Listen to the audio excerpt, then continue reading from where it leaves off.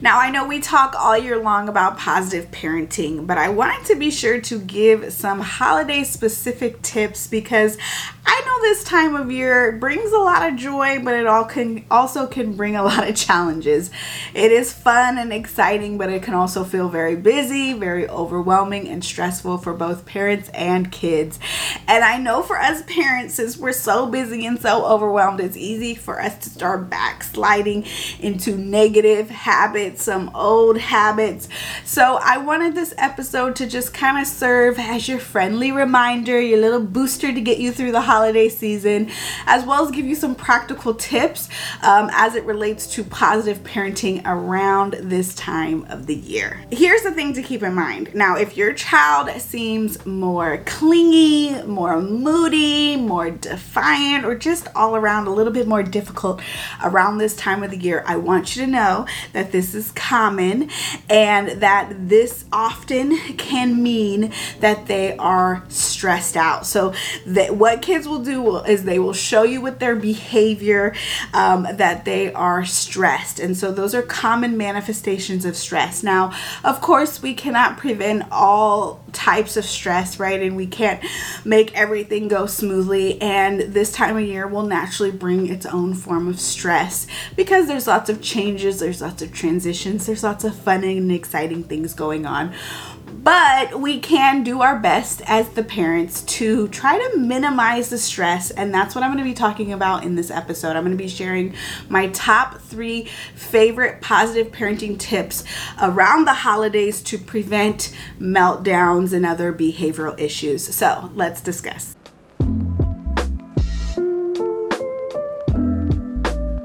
Hi, hello, and welcome back to my channel. If you are new here, I am Dr. Jasmine. I'm a mom of 2 with 1 on the way. And around here, we talk about all things positive parenting, from potty training to discipline to tantrums and everything in between. So if you are watching on YouTube, consider hitting that subscribe button to join our family. Before we dive into my top 3 favorite tips around the holidays, I want to share with you a free gift, which is my free positive discipline workshop called How to Get Your Child to Listen to You Without Yelling. It is a complete step-by-step guide that includes lots of real-life examples about how not only to get more cooperation, but also more connection with our little ones. So all you have to do to watch the workshop is go to themomspsychologist.com/workshop to watch it for free.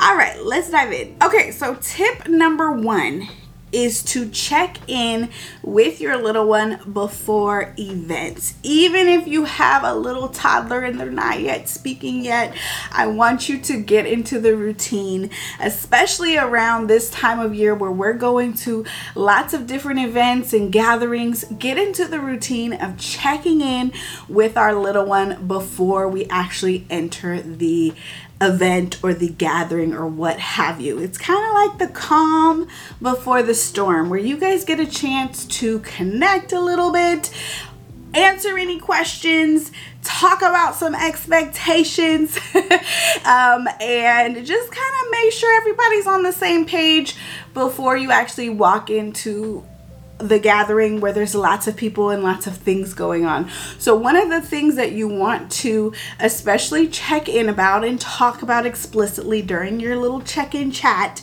is some of the expectations or rules that your child will be expected to follow. So for example, let's say you're going to grandma's house and dinner time is really important to her and they really have a value on having dinner together. Well, you're going to want to let your child know that ahead of time, right? Hey, we're going to grandma's house. One of the things that's really important is that we all have dinner together. So there will be a time where we'll sit at the dinner table. We're going to do our best to sit at the table. I know it's not a lot of fun. Mommy brought you some books and some coloring to keep you occupied, but I do expect you to try to stay at the table for as long as possible.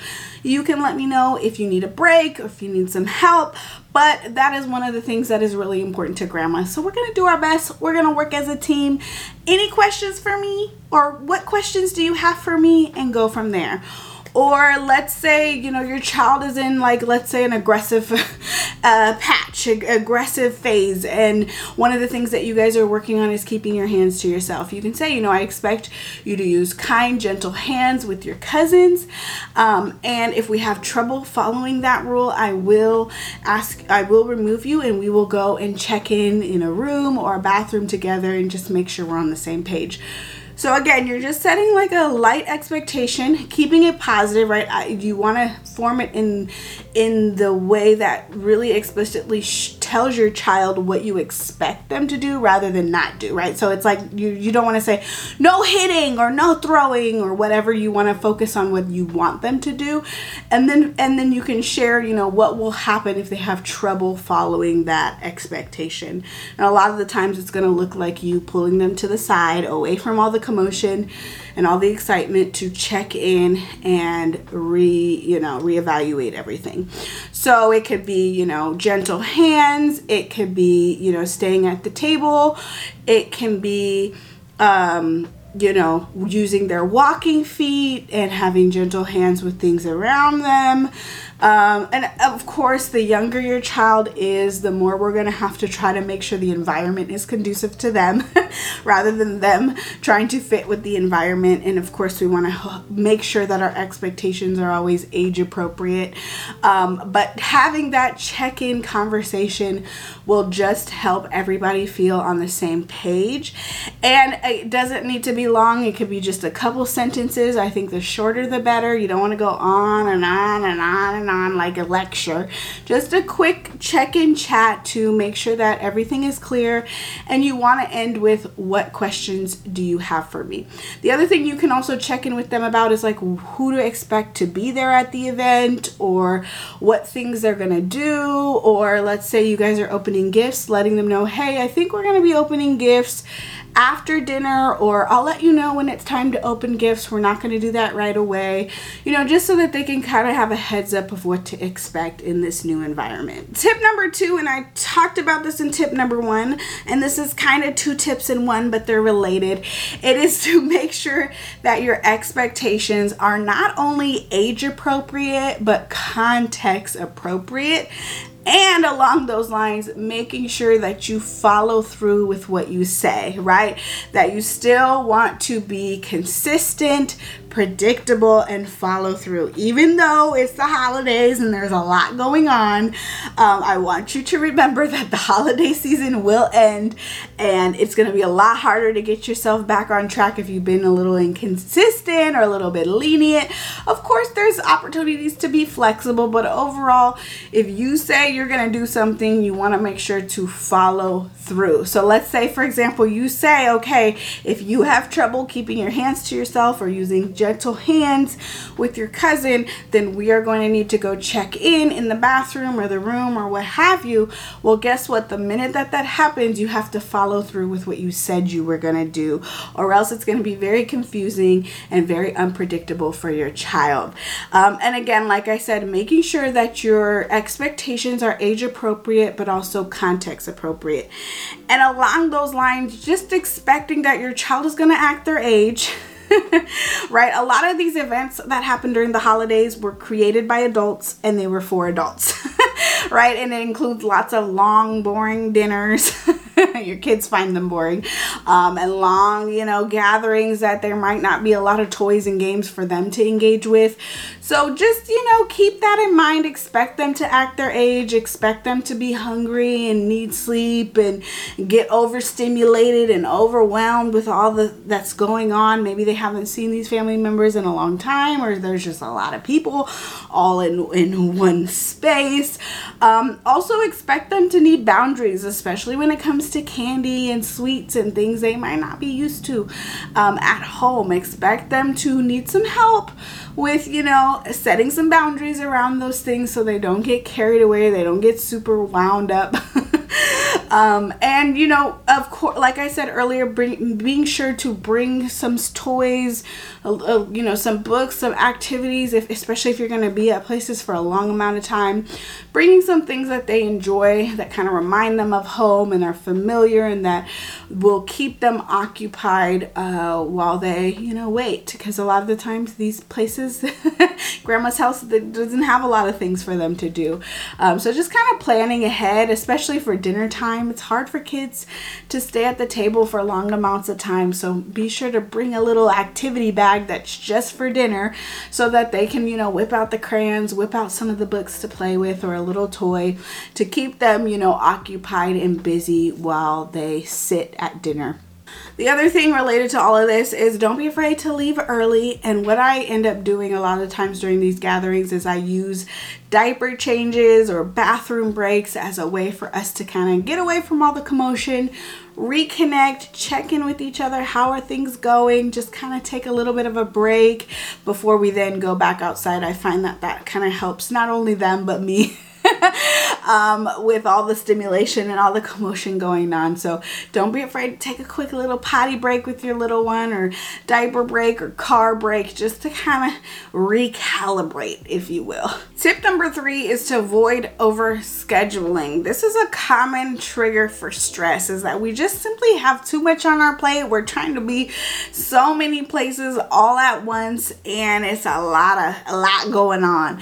So one of the things that I like to plan for during the holiday season is white space. Okay, not only when we're gonna go see grandma and grandpa and cousins and do all the fun things and activities and festivities, but I also like to plan out, okay, but when are we gonna rest?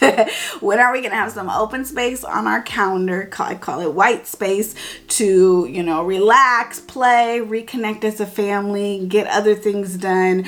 So not only do you want to plan those activities, but plan some downtime. It's especially important for your little one.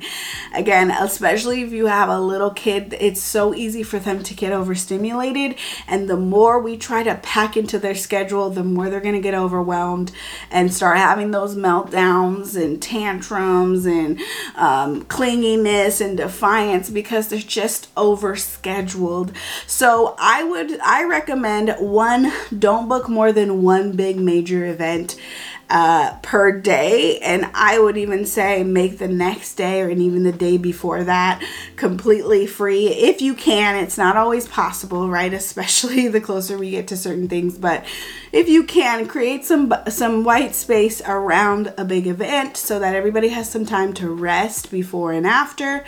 And also, sit down with your family, have a little bit of a family meeting and say, okay, what are all the things that we want to do? And out of this list, let's pick 3 or 5 priority things that we need to do, places we need to go, people we need to see. And then let's, pick out some things that would be really fun to do. They're kind of like a nice to do. They're not our priority tasks, but it would be awesome if we can fit those things in. And we just know we're going to be flexible around those things, and we're going to try to fit them in, of course. But if it's too much, we'll let those things go. I know it's tempting for us as the parents to feel like, okay, the more that we do for our kids and the more places we take them and the more things that we do as a family, the better this holiday season will be. But I really like to focus on, well, are we having fun, or are we just too stressed out? Because I feel like that matters the most, right? Are we having fun? Are we enjoying ourselves as a family? Are we present in this moment, or are we feeling stressed and overbooked? Because that's, I think, the more important thing to keep in mind during this hectic holiday season. I hope that this was helpful, and I am wishing you and your family a happy holiday season. If you are celebrating, don't forget to check out my free discipline workshop, How to Get Your Little One to Listen to You Without Yelling, for a step-by-step guide on increasing cooperation. Especially comes in handy around this time of the year. That is it for this episode. I'll see you in the next one. Bye.